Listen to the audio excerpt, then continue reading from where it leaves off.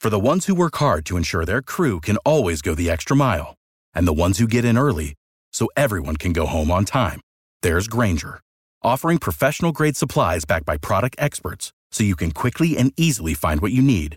Plus, you can count on access to a committed team ready to go the extra mile for you. Call, click Grainger.com, or just stop by. Grainger, for the ones who get it done.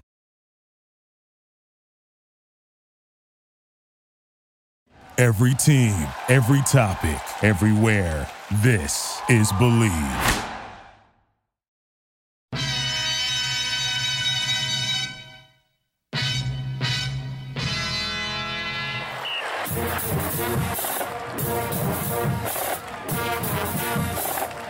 Welcome back to the Believe in Badger Football podcast on the Believe Podcast Network, presented by BetOnline.ag. Once again, I'm your host, Matt Perkins, joined as always by Badger legend, the Hebrew Hammer himself, Matt Bernstein. Matty, how are you feeling today? Feeling good. It's hump day. It is. It is. So we're one more day closer to an actual football game, not the Jets, an actual football game in the Badgers. Well, we want to get into it. I know we got. I'm sorry, Paul, to just jump in here, but they're going to start Flacco. That dude's like 95 years old, and I don't know. The Jets have given up. Let's keep going. He's older than all of us, but Matt just mentioned our guest today, former Badgers wide receiver, NFL wide receiver Paul Hubbard. Paul, thank you so much for hanging out with us here today. Thank you, man. I appreciate the opportunity to come on to the show. I follow you guys on social media. I've seen some of the other interviews you guys have done, and I'm excited to be here. No, that's great. We're pumped to have you. And yeah. As most of you guys know, we're presented by BetOnline.ag, and it's better than ever. A new web interface for the start of basketball season and more props, odds, and lines than ever before. BetOnline remains your number one spot for all the basketball and football action this season. So head on over to the new updated desktop or mobile website to sign up today to receive your 50% welcome bonus on your first deposit. Just use our promo code BELIEVE50, that's BLEAV50, to receive your bonus. From basketball, football, baseball postseason, NHL boxing, and UFC, right to your favorite Vegas casino games, don't wait to take advantage of all the amazing offers available for the 2021 season. BetOnline is the fastest and easiest way to bet all your favorite sports. BetOnline, where the game starts. What some of you guys may not know is I knew about Paul from his track exploits before I knew anything about him as a football player.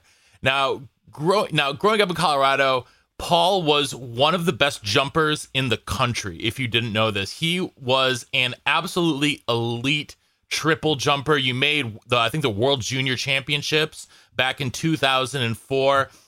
So tell us a little bit about how you got started in both track and football, and sort of how you sort of made the switch full time over to football.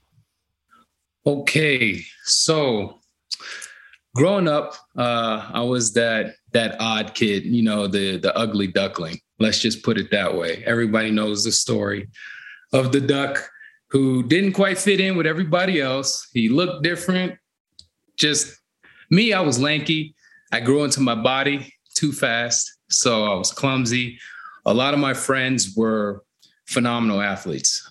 They had been playing sports since they could walk, to be honest with you, some of my closest friends. And so being in that type of competitive environment with your friends and not having the same skill set that they had at the time, it put me way behind the curve. I started sports late. Let me tell you, I think I started sports in middle school versus everyone else starting sports long before, Pop Warner, doing all of those things, right? And so I had to start somewhere where it was still a team-oriented sport. However, it was a major emphasis on an individual effort as well, so that I can grow into my own in that regard. So I started with track.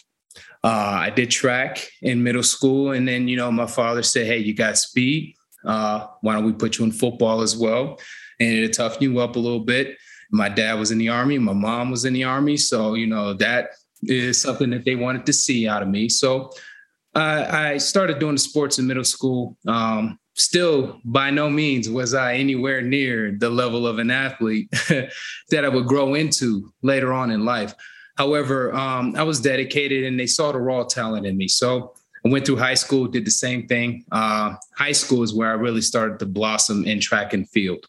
Football, I didn't start to blossom until, say, my junior year in high school.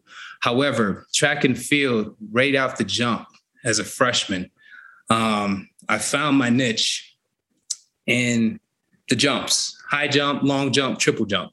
I also had the speed, so I ran on the 4x1 team, the 4x2 team, and I dreaded when my coach made us run on the 4x4 just for training. And I'm like, we're going to get our butts kicked. We're going to get our butts kicked. But you know what? I'm not worried about that. This is for your training, for your 200. I'll say, cool. So I started doing well in the jumps. I don't think I lost a single meet in long jump or triple jump throughout my entire high school career. Damn. Yeah. So it got to the point where a lot of my rivals became my friends. It was total opposite, where your friends become your rivals. My rivals became my friends. I was a young kid. I stepped onto the scene. They had never heard of me, and I'm starting to win all of these things. It got to the point where they're showing up, and they used to joke, "Man, oh crap, Hubbard's here." Yeah. Going for second. Did you go to a big high school? What was the high school called? Whitefield High School in Security, Colorado Springs. It's a 4A school. It's not the biggest high school out there, but it's definitely not the smallest. The high school I went to, however, still smack dab in a military town. So we had a lot of high schools around us. We're all Army brats or military brats, I should say. So much talent from all over the country, because your parents get stationed here at Fort Carson. So it brings us all together. But I started to, develop sort of my persona, or my confidence started to increase, because I was doing well in track. And so that translated over into the football field. I brought the same type of preparation and the same type of mindset to the football field and said, hey, why not me?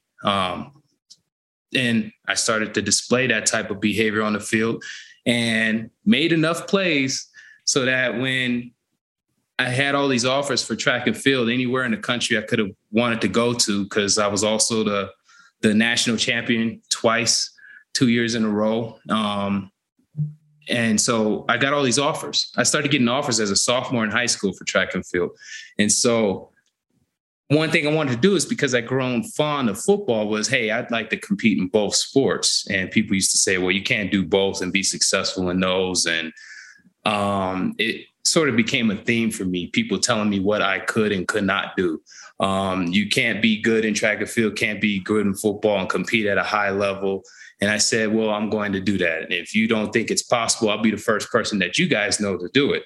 And then I'm going to go to somewhat of a professional level in both aspects. And just because you said I couldn't do it, I'm going to show to you that I can. So I had this chip on my shoulder. A lot of times it came off as me being brazen when I would interact with people, because, I was just taken aback by the fact that people could tell me what I could and could not do, not knowing the things that I had to go through to even get there to that point. The perseverance, the resilience to have people doubt you and count you out, or you be way behind the curve compared to your peers and everyone else. But what I learned was having all of those types of adversity forced me to have to work just a little bit harder than the next man, work just a little bit harder than that person. Even at that level, have to be the first person there, have to be the last person to leave, have to work just a little bit harder, because skill is always going to overcome talent. You know what I mean? You can have raw talent, but the more you hold on your skills, the better you're going to be. And we've seen it at a program at Wisconsin. The walk-on program there is phenomenal. You see what I'm saying? These guys aren't people that everybody was like, oh, yeah, we got to have them on the team, However, having the same mindset that I just discussed developed such a program there that's insane. Probably the best walk-on program in the country, to be honest with you. Oh, for sure. To be honest with you, Yeah. You look at the names of the people still playing now or who have gone on to do great things coaching, yes, at a high level and successfully. Right. It's a testament to that program, but it's also a testament to the type of individual that comes from that type of program. You had to work a little bit different and had to have that chip on your shoulder and prove a lot of people wrong. And once you did, it turned the world into something different for a lot of people. All right, Paul, you spanned a lot of years there. Let's go back. I was on the track team and all I did was throw. I was like, oh yeah, I'll run here and there. And I did the 4x1 when they needed somebody, or they did the fat man 4x1, which is actually kind of comical to all the throwers. It was actually pretty fun. But I used to watch, listen, the 4x4 is my favorite race to watch. I think it's the coolest. It just is so cool. In the Olympics, you got to love it.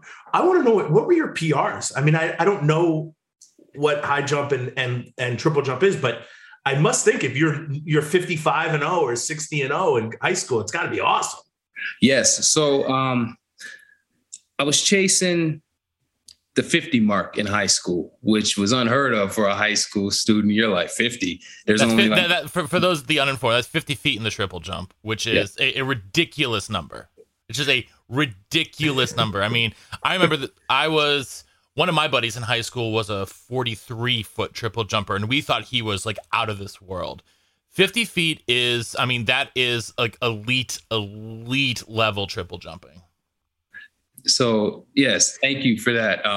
So in the triple jump, I was chasing the 50 mark throughout my entire high school career. Once I understood that, hey, I could be good at this event, I'm going to own this and do the best that I can in this event to be successful. And so 50 was the mark for me in triple jump. I'd win every single meet.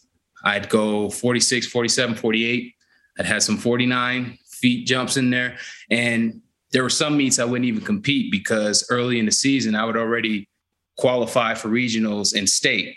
So early on in the season, so I'd have rest day, so I wouldn't compete at those meets. However, if I wanted to go out there and get some practice in, I'd do it.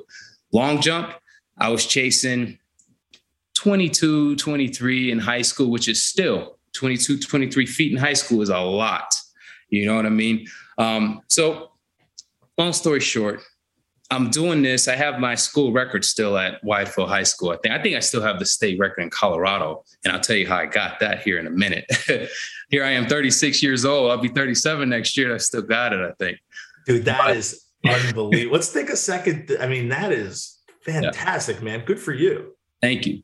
So here's how I got that. My old club track coach, his name is Chalmers Lee. I used to run for a club called Speed Inc. in the summertime outside of my regular schooling, but this is in high school. So it was a travel team like AAU basketball, that type of stuff, but it's track and field. So I'm competing well. I've done well for so long. I'm in my senior year now. I had already verbally committed, I think, to Nebraska, but I still had a visit to Wisconsin next. And we all know what happened after that. But anyway, I'm at this last chance meet, which was just supposed to be a practice meet for me because I had already qualified for nationals. And I wasn't feeling well. And this is going to sound cliche, like Jordan played with the flu, right? I wasn't feeling well. And Coach Chalmers Lee, he's a military guy as well. And he's one of those guys, like, he's got the personality like The Rock or like, how should I say it? Like a drill sergeant type? Almost like a drill sergeant type. He's going to get the best out of you. Mm-hmm. He's not going to steer you in a direction that he knows that you can't go to, okay? So he's going to press your limits. So anyway, I'm one of the leaders on the team that he gave me that title. I didn't. I just, hey, I'm out here to compete, and I'm happy for everybody. We had some people on our team struggling. They made it to the next heat out of the prelims, and they're going into the finals, but they weren't competing well at all. Coach is like, hey, man, we need some inspiration. And today it's going to be you. You got to be the guy.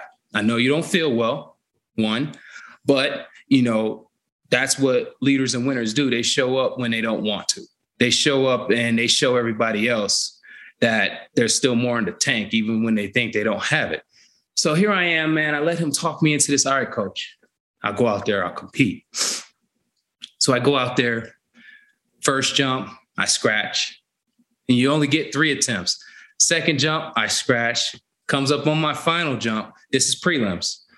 I go out there and I bang one out there, and it's like 49 something. I'm like, okay. I was like, I don't feel so bad. So I get into the finals, and my jumps just keep progressively getting bigger.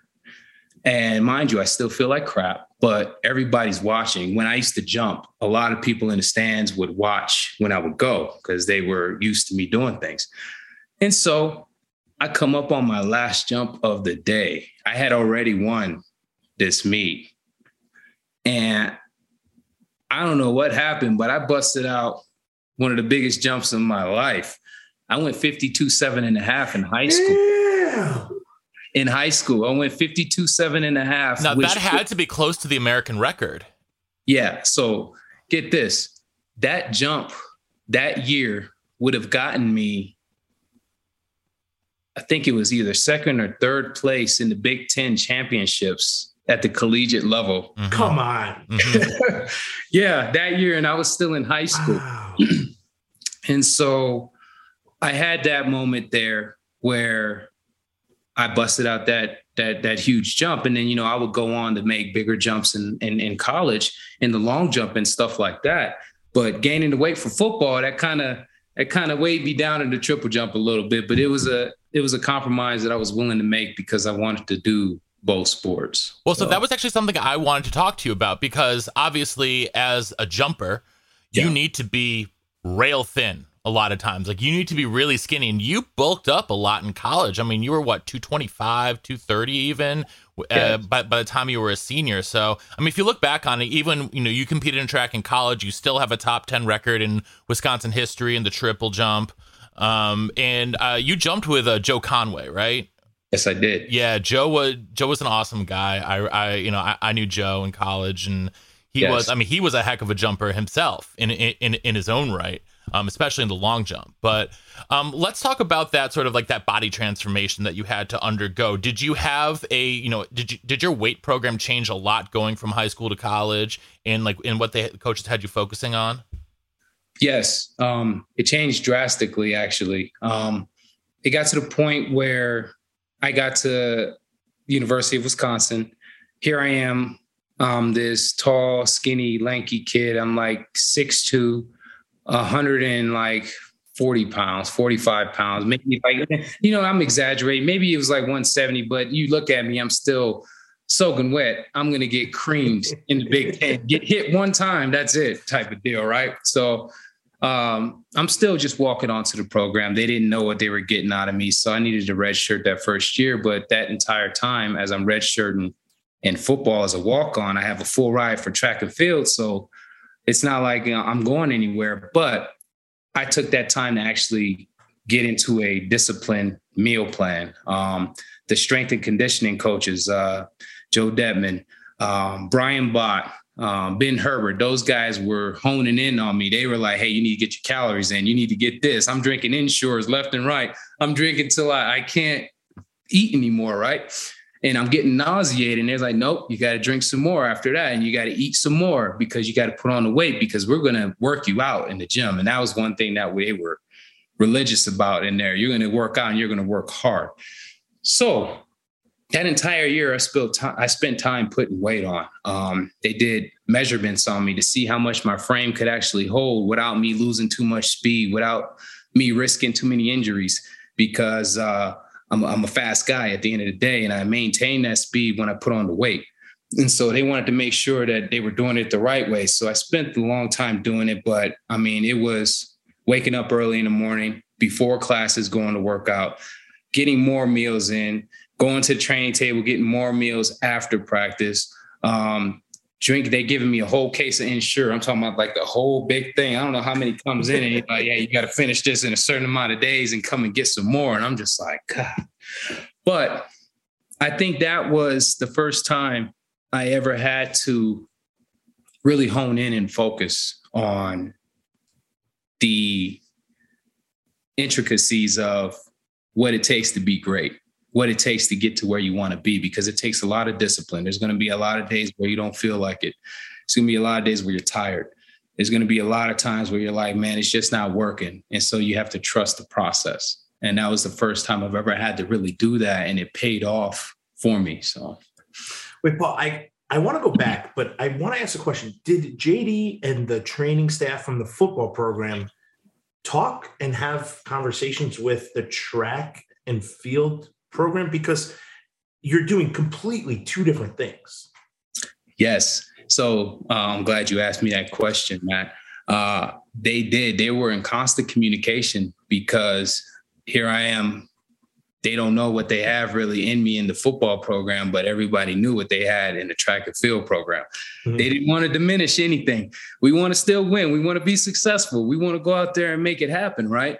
So they were always in constant communication. And I remember some of the most difficult times of my entire, not only collegiate career, but I think even to this day, was springtime at the University of Wisconsin, because me being a full-time track and field athlete and a full-time football player and a full-time student, it was rough.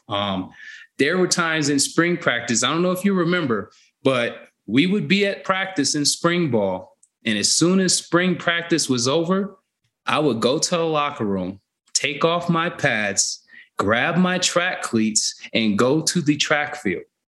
After however many hours we did football practice, and I'd go out there and I'd lay it on the track. And then I had to go home and do homework. Oh my God. First of all, that sounds terrible. Yeah, it was rough, but it was worth it.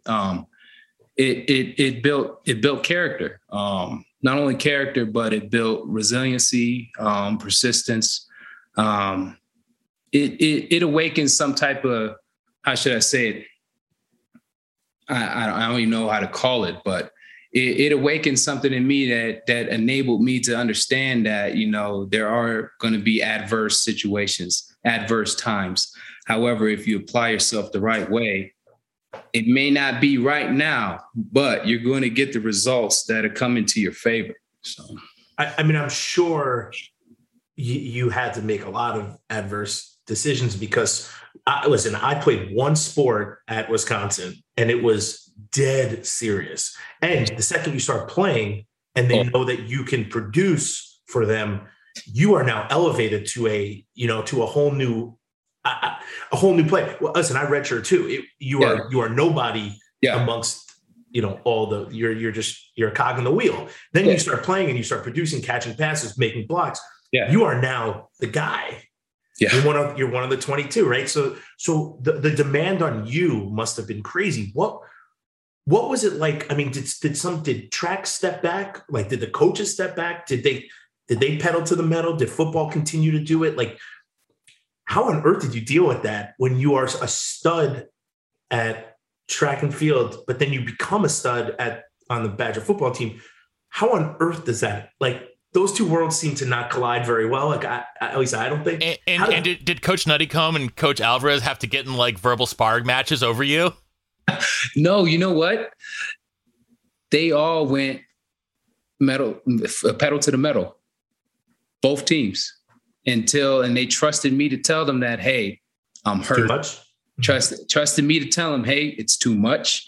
But they had that faith in me to know that, hey, I can do this. And if I can't, I'm going to tell them. And I wanted to be in both of those realms. I wanted to be pushed hard, because remember, it goes back to when people told me what I couldn't do. And it goes back to the fact that I wasn't the best at all this, the sporting realm. All my friends were way better than me. They were light years ahead of me as far as skill sets. They were so good. And I wanted to be on a level with them so that I wasn't, how should I say, if we're playing pickup basketball, if we're playing any type of pickup sport, I did not want to be the liability on the team. So I put in so much effort and hard work when I first started playing, long before I even got to the collegiate level. So this was something that was already ingrained in me. So the coaches just trusted me to tell them, hey, this is too much, or hey, I can do a little bit more. But as you said, as I became a starter on the football team and I was still doing track and field, I never stopped. I kept doing both. But I had to really sacrifice other aspects of the college lifestyle, how should I say it? So a lot of times people will be like, hey, we're going out to do this. We're going to the KK. We're going to do this. We're going to party. We're doing that. I got track practice, or I'm tired, or, I can't do this.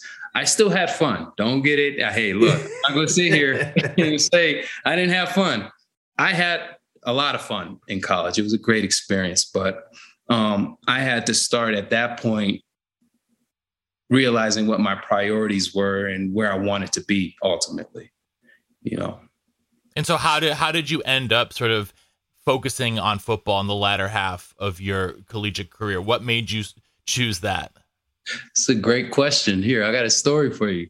So we're sitting in the wide receiver meeting room after watching practice. Coach Henry Mason, he's sitting in there. He's rewinding the film back, because they still don't know if I'm a track athlete trying to be a football player or if I'm a football player who can do track. They don't know yet. There's like, are you tough? Are you going to do this? And Coach Mason used to always say, hey, I don't question your courage or any of that stuff, but I'm trying to see what you got, what you're made of. And so there was one day in practice, we used to compete offense versus defense. We had a very friendly, competitive edge in practice, and I really liked that because that made us all better, right? So we're getting handed to us by the defense in practice. And so one day, at one point in the practice, I run a stutter route or out and up, I don't know what it is, but I beat the DB and it looks like I'm overthrown by a lot. So I run this thing down and I dive out. I'm like parallel to the ground and I catch this ball. Meanwhile, I have a cast on my thumb because I had messed my ligament up in my thumb. So I catch this ball.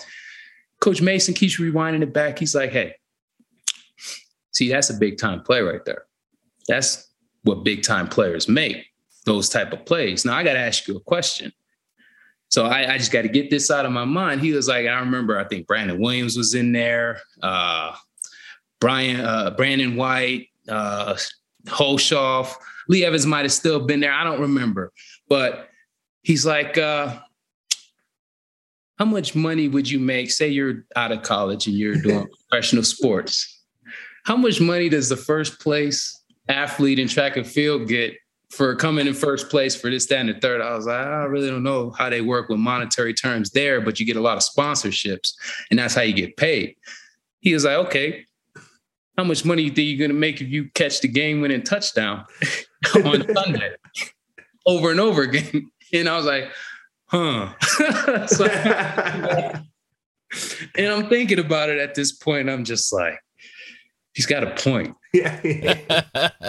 Was that so much fun? Yeah. Is that the moment, or is that like, was there anything in your time period that's like, wow, this is football has overcome track, or football is kind of the route I want to take? No pun intended.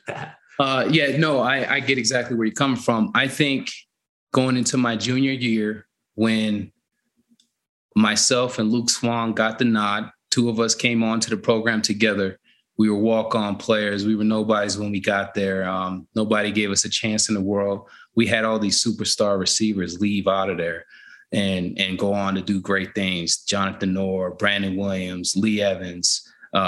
We had Owen Daniels at the tight end position, who was just these receivers who were phenomenal, that were no longer there. And they're like, oh, wow, now we're going to take a hit. John Stocco is going to come into this situation without anybody to freaking get the ball to.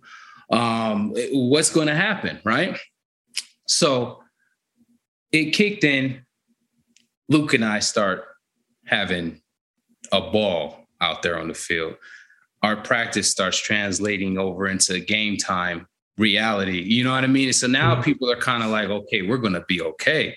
These guys are out there taking care of business. So it was at that point in time that I felt in my mind that I had accomplished so much in track and field that I'm just now scratching the surface in football. What can I do in football now that I haven't already done, because this is new to me. I'm just now starting this.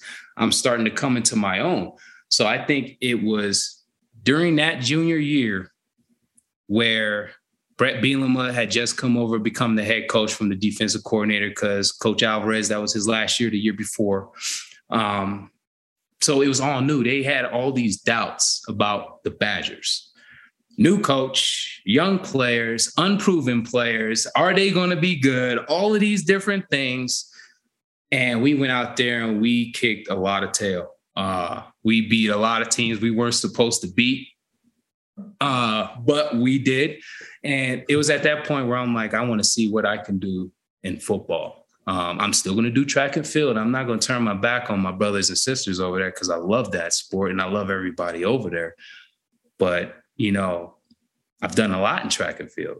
Can I do more? Probably, yeah. But I want to see where I can go here. So it was right around second or third game, junior year, where I was like, yeah, this is what I'm going to do moving forward. So, yeah. And that year, I remember a lot of people were very surprised, because you mentioned those receivers that were gone. Brian Calhoun declared early for the draft. Yeah. They lost a couple offensive linemen, and you guys ended up going 12-1 that year. The only loss at a top 10 Michigan team that ended up winning the Big Ten that season. And so that was a really exciting year. And what was sort of like the feel inside the locker room? Was it one of those, like, you know, nobody believes in us, the world's against us, and you guys kind of rally together? Like, what was it like to be in the locker room that particular year? And you guys had just lost Matt Bernstein too. I mean, like, it was a tough year. Yeah, until Presley showed up, and that was but his arms were so big he couldn't hold on to the ball.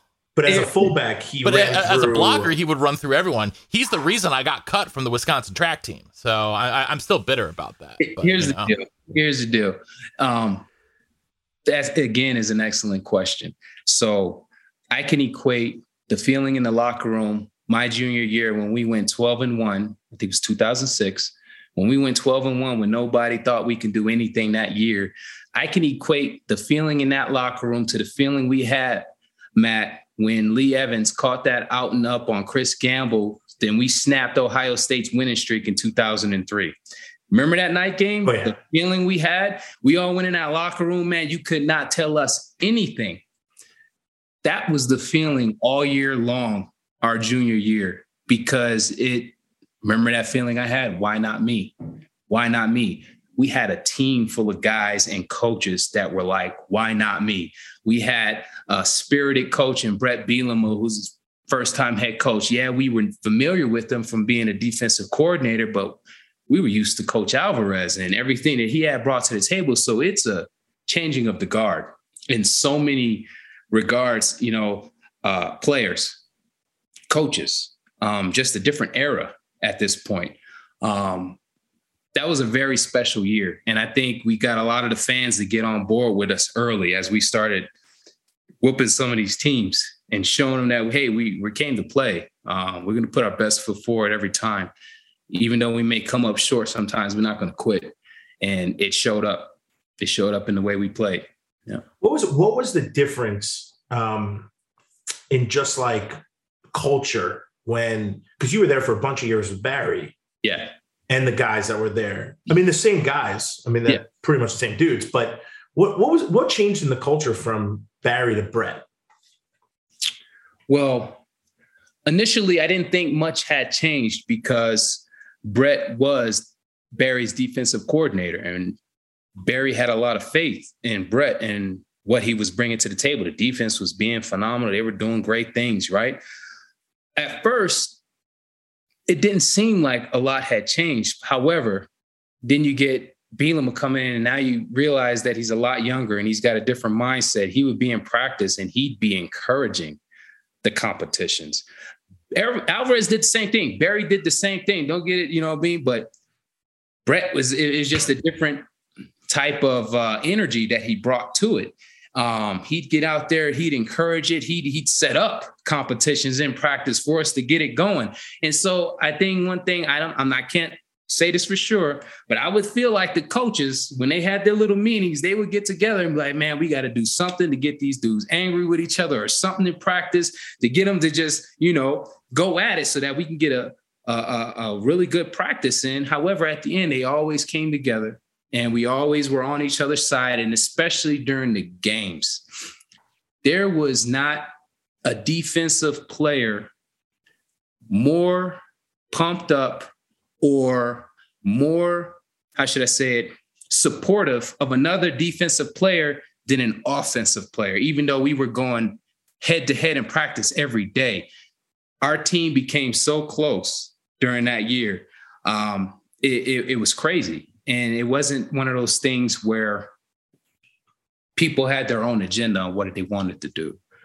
Everybody had the same agenda and everybody supported each other. Even when we weren't in practice, we'd be out in the community and, hey, you're okay, you good? And it was just different. And it was from the top down. And that may have been a little bit of the difference when Alvarez and Bielema were there, because with Alvarez, the older guys, they kind of kept to themselves unless they kind of took you under your wing and you hung out with them. And then it was different. But when Bielema was there, it's from the top down, man, are you good? Hey, what are you doing? Don't do that. Or, hey, come over here. It was way different. And it showed up with the record that year. So it's interesting you say that, because you're definitely right. It was the older guys were like, hey, come out with us. It would be like a one-off or you'd hang out with, I mean, I think it depends who you are, but I hung out with I want to say I spanned up and down. Like I was all over the place. Yeah. But I do think that's pretty correct. Mm-hmm. But no matter what, I love that you said that, because I feel like the culture will never change. If we were the KK and someone's pushing somebody up, someone's messing with someone and you might not even like them on the team, you were the first dude over there like, hey, listen, you guys got to break this up. You're making a mistake. Yeah, it's huge. Yeah. It's a brotherhood. Not every sibling likes their other sibling every day. Yeah. There's a different type of bond there. You understand what I'm saying? Yeah, I may be able to pick on my little brother or older brother, but you can't. Right. We took on that persona at the University of Wisconsin, and it shined through, But it was definitely a magical year, 2006. Then what happens, Paul? Then what happens after 2006? You guys are 12-1. You are a starter now. You're like trying to figure out track and football. You figured it out. What catapults you? Are you now in the weight room like, hey, Herbs? Because I think Herbs was the head strength guy. He's like, yo, Herbs, I need to bulk up. Like, what was that transition from your junior year to your senior year? And did you know, like, hey, I want to be in the NFL? Like, that's my goal, is to get there? So at the end of my junior year, more importantly, at the end of the Arkansas game, Capital One Bowl, we beat the brakes off of them when we were underdogs. They were like, oh, yeah, you got a good season, but you're not going to do well against, Darren McFadden and all of those guys. And we showed up and we hit them in the mouth. Yeah. You know what I mean? So after that game, I had a really good game. There were some grumbles like, okay, Hubbard could go on further. Let's see what he does his senior year and all that other stuff. And coaching staff, they took me in and like, hey, what are you going to do? Are you going to be focused on this? Because you can do this, but it's up to you. And we can't want it more than you do. Okay. So I do want it. So I go to them like, hey, what do I need to do to be the best that I can possibly be on this field? And, all the educational stuff, the plays and all that other stuff, that's on me. I can take care of that. It's this other stuff that I got to work with. So they set me up on plans, hey, do this and do that. Hey, you don't need to work too hard today because, we know you got track practice and we know you killed it here. So we're going to tone you down a little bit. You're not going to do everything else that they're doing, type of deal. So I started to get that little bit of treatment. Then I'm going into the year. My mind's on right. We're doing this. Second game of my senior season, we go out to Vegas and I get pushed over a pile after the play and tore my knee up. And so I'm like, okay, I didn't think it was going to be that bad. And they go like, no, you're going to be out for a while. I was just like, So, I didn't know what to think at that point. I was like, man, I worked so hard towards this and I put my eggs in this basket the year prior. No longer on my eggs in track and field, and I'm still committed to this. So I got to get better. so I can get back on the field and do things. So, I was a little bit down after that, but I was only down for like the flight home from UNLV. And then I got back and I was like, all right, so when are we doing surgery? Just like, well, we might not have to do surgery. If we do surgery, you'll be out the whole year. But the injury that you have, even though you've got some torn ligaments in here, you may be able to come back later on in the year and still close out the season. So that's the route I chose. My teammates were very supportive of me. Coaches were very supportive of me. Luke went out there and just lit it up the whole first half of the season. And then I don't know if it was divine, what have you, but the week I come back, the following week, Luke goes out and he's out for the second half of the season. So our two starting receivers, we didn't even get to play together our entire senior season, but Travis Beckham stepped up his junior year. He even stepped up more. His junior year, my senior year, he filled that gap big time. We had some young guys and David Gildery step up. We had Kyle Jefferson step up. I mean, these kids, they were going out there and they were doing it. And the whole time they're like, hey man, we don't want to let you down. I'm like, what are you talking about? Let me down. Because now they're looking at me like I used to look at Lee Evans and Jonathan Orr and Darren Charles and Owen Daniels, Jason Posiak. I'm looking at these guys. They're looking at me like that. And I was like, when did this happen? I don't know when this transitioned into this, but it's a lesson that I learned that, I'll never forget.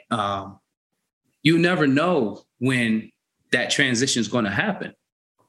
As long as you keep doing the work and you're doing what you're supposed to do, it's going to happen and you never know when it is, but you got to be ready for it when it does. Mm-hmm. So, and that goes for not just sports. That's life in general, man. That's something that stuck with me, after that, but they're looking at me like, hey man, we don't want, I'm like, I'm not anybody. I'm like, I'm in the same room that you are, you know what I mean?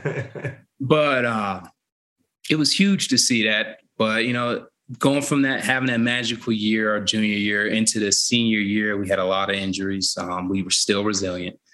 We still hung in there. We still did good. We still went to a bowl game. We kept that tradition strong, going to a bowl game every year, taking care of business. We didn't win the bowl game that year, which sucked, but, we played a really good Tennessee team. A lot of us went on to the next level after that, and just, it was just a great time all the way around. So the knee healed up. Yeah. Were you able to go back to track in the spring? I did. I went back to track. Oh, nice. Okay. I went back to track in the spring, but I did not compete in as many of the meets because of the injury and because, compounding on one injury, you don't want to exasperate. Sure. So, I only went to the big meets when they needed points, when they needed us to score. Those are the meets I went to, and they already knew that, hey man, he's going his route in football now. So he is a football player now, but he's still part of our family as well. Sure. So I supported wherever I could. I knew I wasn't going to probably go out there and do this. I still placed high. I got us the points that we needed to get so that we can still go out there and win Big Ten indoor, outdoor, and our cross-country guys, they came through every year. Every year I was at Wisconsin, we won the Triple Crown in track and field. We won Big Ten indoor, outdoor, and cross-country track and field. Every year I was there. We never lost. It was crazy, like taking care of business. And our football program mirrored that. Our basketball program mirrored that. Our hockey teams, men and women, mirrored that. There was the year that they went national championships back-to-back, men and women. It was an amazing time to be at the University of Wisconsin. It was great. I would say it still is. It is. I went back there. Back there for homecoming. And boy, I got to tell you, we were big guys. I thought we were big guys back then. I'm a big receiver. You're a big fullback. Man, I'm on that sideline and I'm walking next to some of these guys. I'm just like, oh my God, bigger, faster, stronger. I also think our mentality as 18 to 22-year-olds, 26-year-olds are like, I could hit this dude. I'm good. Yeah. Now being on the field and looking at I was on the field for Rutgers. The speed of the game is frightening now. But back then I was like, I'll run into this guy full speed. Now I'm like, oh God, I won't even want to watch this close. Well, you know why? It's because we're older, we're fathers. Yeah. We got a lot of mileage on us. And so subconsciously we're like, yeah, I used to be able to run through that wall, but now I'm only going to do it if I really have to. It's a totally different mindset. And I'm also hopeful that I never have to do that. Yes. That's a definite, that's a definite thing that we all hope we don't ever have to do, is have to, force our hand on something. Right. So. Right. Well, okay. So you go back to track. Yeah. You know the draft's coming up. You're working out at Wisconsin. Yes. What, dude, how exciting is that period? Like what's draft day? Like you've come from, guy who kind of basically grew up in football, starting very late. Like you're a late bloomer, and now you're going to be in the draft, and then to go in the 6th round must have been so like fulfilling. It was. I had a lot of mixed emotions about it. On one hand, I'm like, hey, I made it far. Like you said, I started late in football. I'm fortunate enough to even be on this stage or even be considered to be on this level with a lot of these individuals. But then on the other hand, I'm like, I got hurt my senior year and I didn't even really get to develop further like I wanted to. The path I was on going from my junior year, each game, I was getting better throughout the entire year. Going into my senior first game, okay, I'm rocking. And then the second game, boom, I'm hurt. Mm-hmm. So then I have to come back, and it's almost like I had to take 10 steps back and then have to come back and reprove myself again. So on one hand, I'm like, hey, man, I'm fortunate to be here. But on the other hand, I'm like, man, I could have been better, and I could have been in a better position than where I am now. But ultimately, I didn't let that, fog my thinking moving forward. So I stayed at the University of Wisconsin and I trained. So one thing I was fortunate enough to do, after I got a hang of my academics, full-time football and full-time track, after my freshman year, because it took the entire year for me to finally get a hold of that, I formulated a plan on how I can get that done. I had a schedule and I knew what I needed to do to be successful in all 3 areas, right? So versus having to stay an entire 5 years because I redshirted, I stayed 4.5. I graduated in December versus graduating the following spring of 2008. So I graduated December of 2007. So I had an entire semester to just train.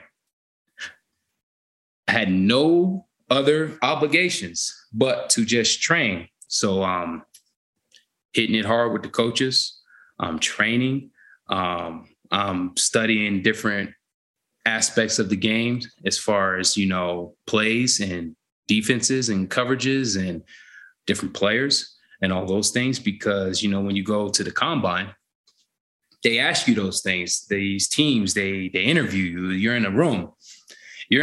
And it's not even like it's a real office or anything. It's a hotel room that, they have sequestered for their team. And there's all these guys standing around you. You got the GM, you got the head coach, you got position coach, you got, scouts. They're all sitting in there and they're hovering over you and they're showing you plays on the screen. And I'm like, okay, what's this coverage? What's this? Or how are you going to move? What are you going to run? And you're like, holy crap. So you're answering the best way you can. Then they're going to ask you about different players. What about this player? What do you think about this? And they already know what they want to hear. Right.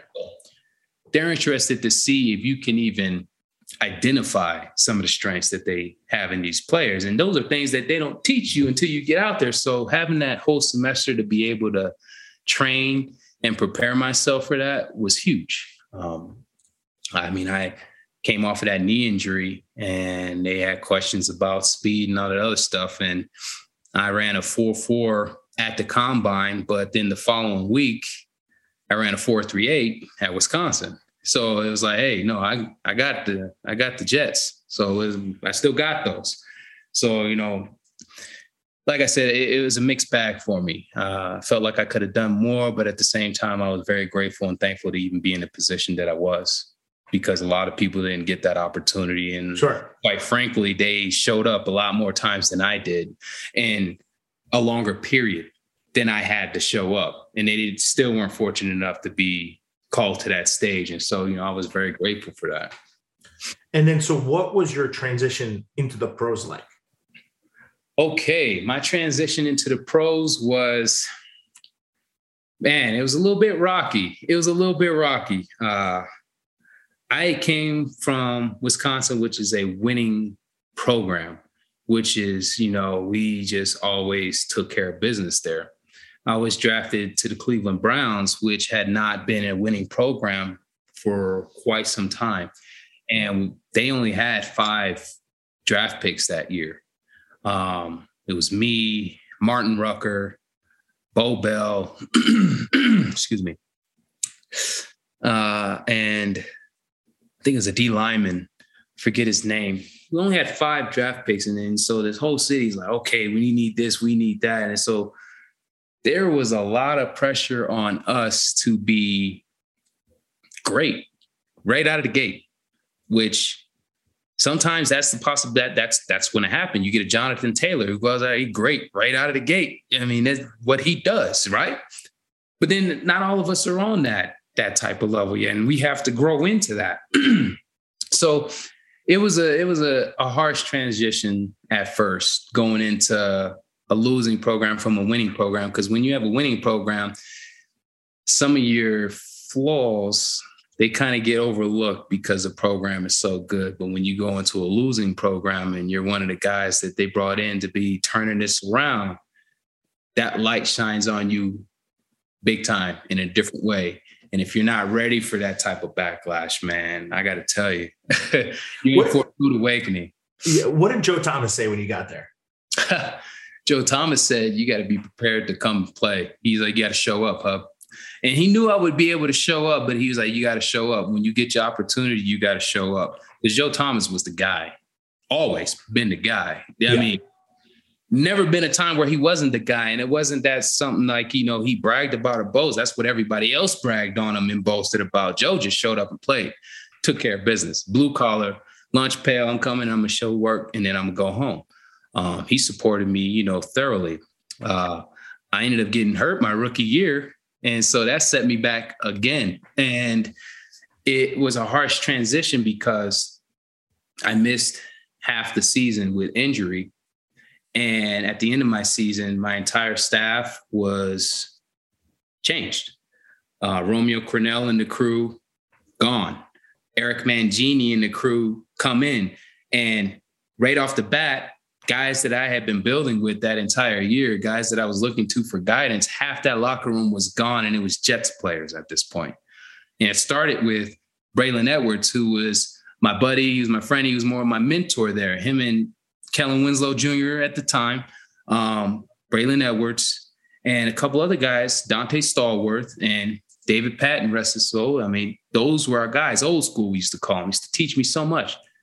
Halfway through the season, a lot of the guys are gone. Josh Cribbs was one of the guys still left, but eventually he would leave too. So I'm just like, man, what happened here? So now I'm like, okay, now I got to mold with a new team, new guys.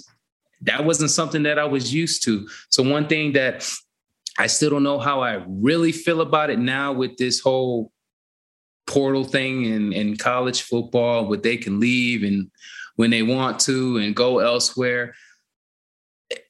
The only benefit that I see from that is they get the experience of having to work with an entire different crowd of guys, and you have to build that rapport and that camaraderie faster. So now they're used to doing that before they go to a NFL type program where that's going to happen on the regular, right? Right. Right.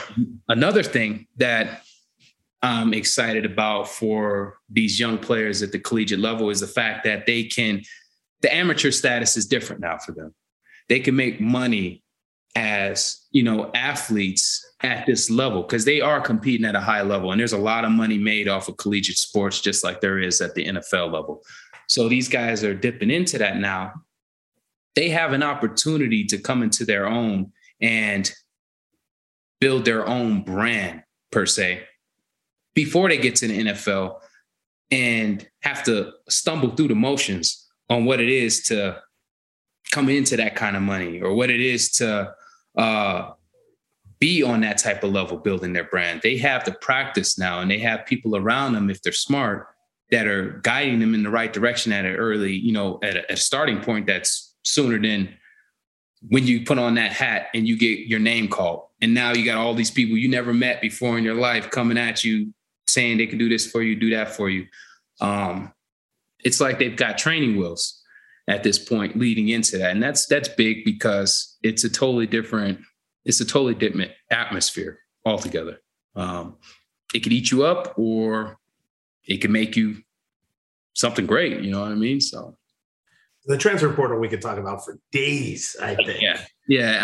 To me, it makes sense. Like for some guys that don't feel they're treated well, or it's just not the right place for them. Yeah. People feel like that. Listen, guys, back in the day, you were stuck. You went to Wisconsin. It was really hard to get out. Really hard. Yeah, especially if you go and, especially like, you feel a close bond with the position coach that recruited you. He leaves, and now you're stuck with a new guy in a new system, and where you don't feel like your talent's really fit or anything like that. So we could talk about the transfer portal for forever. I think there are positives and the negatives of it. It's just where we are in this world. There's nothing we can do about it. But Paul, I'd love to. I have two questions. One we kind of like really skipped over, but and I guess it's too far to go back. But I'd love to know why you came to Wisconsin from Colorado. I'm sure like the Buffaloes were all over you. I'm sure for track, you were probably getting recruited by every single school. Yeah. I know we only have a couple minutes, so I would love to hear that, but I'd also love to hear what you see in the guys today, like what excites you about the guys, what you're seeing about the offense, just your thoughts on the Badgers of today. Okay. First question. Why did I choose Wisconsin? I could have went anywhere in the country for track and field. And there were programs were open for me doing both sports there. One, I wanted to go to a program that was going to be successful, but I also wanted to go to a program that had high academic achievements. I know sports aren't forever. You know what I mean? So and I've been hurt several times. And so I'm glad I got my degree. I got another degree after I graduated. But I chose Wisconsin because I have family who lives in Chicago. They're 2 hours down the road. So I wasn't going to be completely out there by myself, right? But going out there on that visit, just the way everybody took to me right off the bat, I get it. They're trying to sell the program. They're trying to get people to come in and do this, that, and the third. But it was different. It was different at Wisconsin. And seeing the unity that the track and field program had with the football program, because Michael Bennett, he did track and field and football. Calhoun did the same thing. I did the same. Joe Thomas, yourself, you did it. There's so many of us that were in there. And it was successful. I wanted to go somewhere where that was going to be a thing where there wasn't going to be any friction. It was a smooth moving machine. Wisconsin had that. The academics were great. And both programs were wonderful. So ultimately, that's what made my decision to go there. People were like, well, it's cold there. You could have went to like Miami. And I was like, I was going to go to Miami, but my father said, think about it. You go to Miami, you'll be fine in track and field, but you want to play football, you probably won't ever play until your senior year. And I was like, why is that? He was like, everybody looks just like you and they're capable of doing the exact same thing now. Listen, you know what? Sometimes we get good advice from our fathers or, mothers or whoever's, guardians. You get great advice from them. And listen, but that doesn't mean that you couldn't be that guy one day. That's true. However, I had a better opportunity of building into that guy at the University of Wisconsin. Right. Just given the talent that was in front of me, but not only that, the walk-on program that they had there and the success stories that they had coming out of there. Right. You look at it and it continues to this day. And I'm grateful that I was a part of that, showing that, hey, man, you can do something out of that program. Mm-hmm. So second question, what do I see in the guys today? I am extremely excited about these guys on the field right now. I'm not going to lie. We've got this group chat and text message from me and a lot of the other alum that goes back years. I'm talking about every single alum almost that you could think of. We're in this text, right? Beginning of the season, we had such high hopes, man. A couple seasons, we're like, man, it could be better, but man, what's going on? We're diehard. This season, we're like, okay, let's make it happen. We start off and we get those losses that we shouldn't have had. And we're just like, what the crap? Defense is phenomenal. Our defense is phenomenal. Those players, oh my gosh. The coach, the defensive coordinator, Jimmy, putting it out there. So much respect for him. And I'm like, our defensive guys are getting tired. They cannot hold this up this entire year. Our offense has to figure it out. We've got a young quarterback who the sky's the limit. The sky's not even a limit. There's no limit for this kid once he figures it out on a consistent basis, which he has been doing with the rest of those offensive players. We had some injuries that went out. But one thing that I love about this team is they're not allowing anybody to put them in a category. They're not allowing anybody to sell them out. They're not allowing the early adversity to dictate how they're going to finish this season.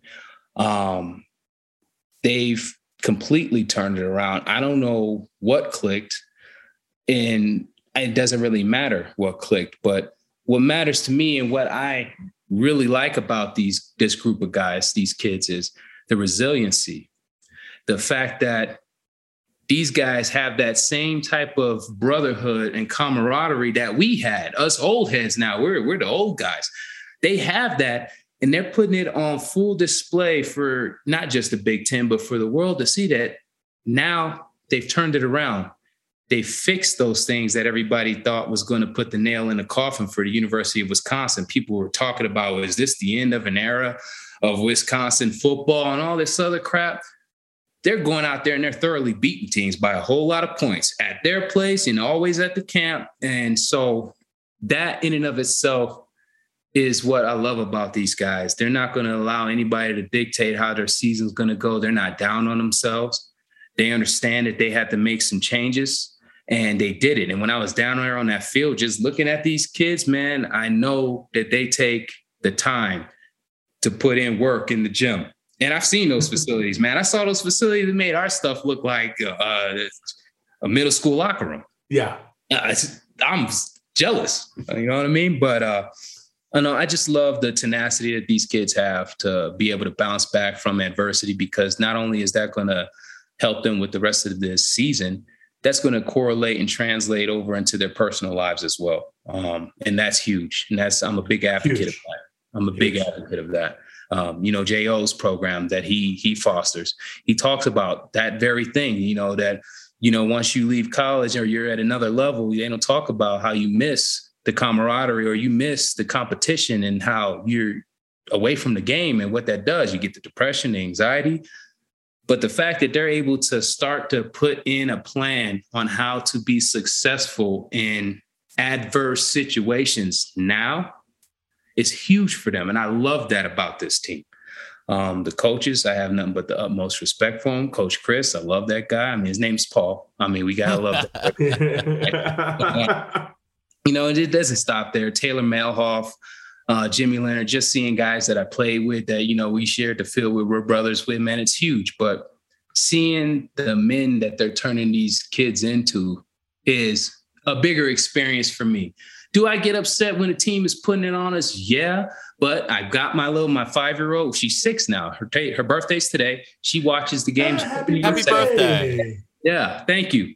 She watches the games with me on Saturday. She does the jump around, all that stuff, and it's great. But it helps for her to see it too. Like, your team is losing. I'm like, oh, just give it a minute. We got this. Speak it into fruition. But then she sees our guys pull it off and they're kicking tail. And I love that about these guys, man. Is she a future Badger triple jumper? She's going to be a future Badger something, hopefully. It might be track and field. My daughter's really fast. She's really fast. My mom, everybody says you need to put her in track as soon as you can.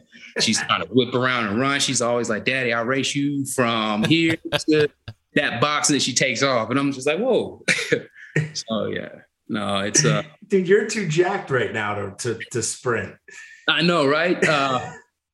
I'm in the process of bulking up, because just like Jonathan Norris talked about, you miss that competition. You miss the feel of it, and I'm not so far removed that I don't want to be out there and do things like that anymore. And so right now, my goals are, I want to compete in lifting, bodybuilding type of stuff. I'm not going to get all huge, massive like Arnold Schwarzenegger. I'm bigger than I ever was when I was at Wisconsin. However, I do want to get into that realm again. And I'm not doing it to be, a winner or any of that. I just want to go out there to be like, hey, even if I don't win, I want the guy who does win to look over and be like, he was close. And I'm like, you're right. You're going to earn it. You're going to earn that victory. And that's where I'm at, because I love that competitive edge. And I really feel like that fosters some of the best in us when you can be in that realm and still remain yourself. All right. Last question, because we're over. Yeah. What were your numbers in the weight room at Wisconsin, and what are they right now? Hey. Oh man. I think you're one of like the few that have increased. Yeah. Like my numbers are embarrassingly down. So in college at Wisconsin, I think I might've squatted 325 was my most. Now I haven't done a 1 rep max yet, but I'm repping about on back squat 425 for 3.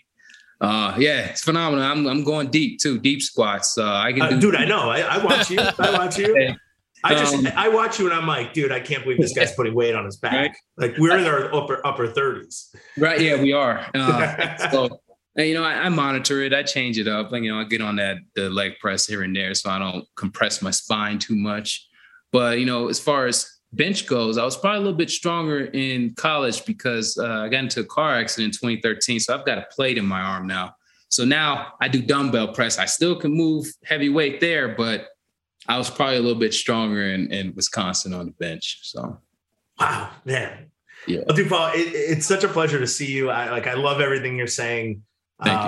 It's really a pleasure to have been a part of, I guess, your journey for a couple of years, and then now to like kind of circle all the way back. It's so fun. I kind of wish I was at the game when you were at the game, but I'm not special to be on the sideline at Wisconsin. I got to wait till Rutgers to get on the sideline. Are you kidding me? I don't know. I never tried. I had a little blip I needed J.O. badly in 2006, and I didn't have him. So I don't think I should be allowed on the field. I think my 20 year is almost up. So no, man.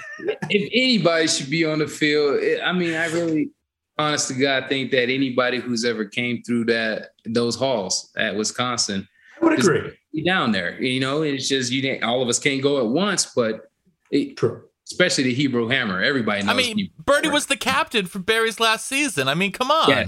Of all people, this guy he made hurtling over people a thing. He is the OG when it comes to that. Like the old man of hurdling. He made it a thing, man. Now everybody else is doing it. It's in the league. They're like, oh crap, you see that? Man, that's old news. I've seen. I was watching the Melvin Gordon highlights from the Nebraska game from a couple years ago, and he's hurdling dudes. I'm like, that's just Bernie 2.0 right there. So that's Bernie. But those guys are like flying in a different atmosphere than I was hurdling. Those guys are jumping like 10 feet in the air. But it's amazing. They're running backs. They're also built to be agile and do those things. You are built to move people and get through stuff. So when we see you go airborne and we see you take on the persona of a running back as a fullback, you have no idea what that did for us, man. That boosted us in so many levels, dude. I swear to God, it was huge. I appreciate that. I think if I hurdled anything right now, I'd probably break both ankles. I'd be army crawling back to my condo. A lot of ice. Oh, man. Well, Paul, really, thank you so much. And I hope to see you in person sometime soon.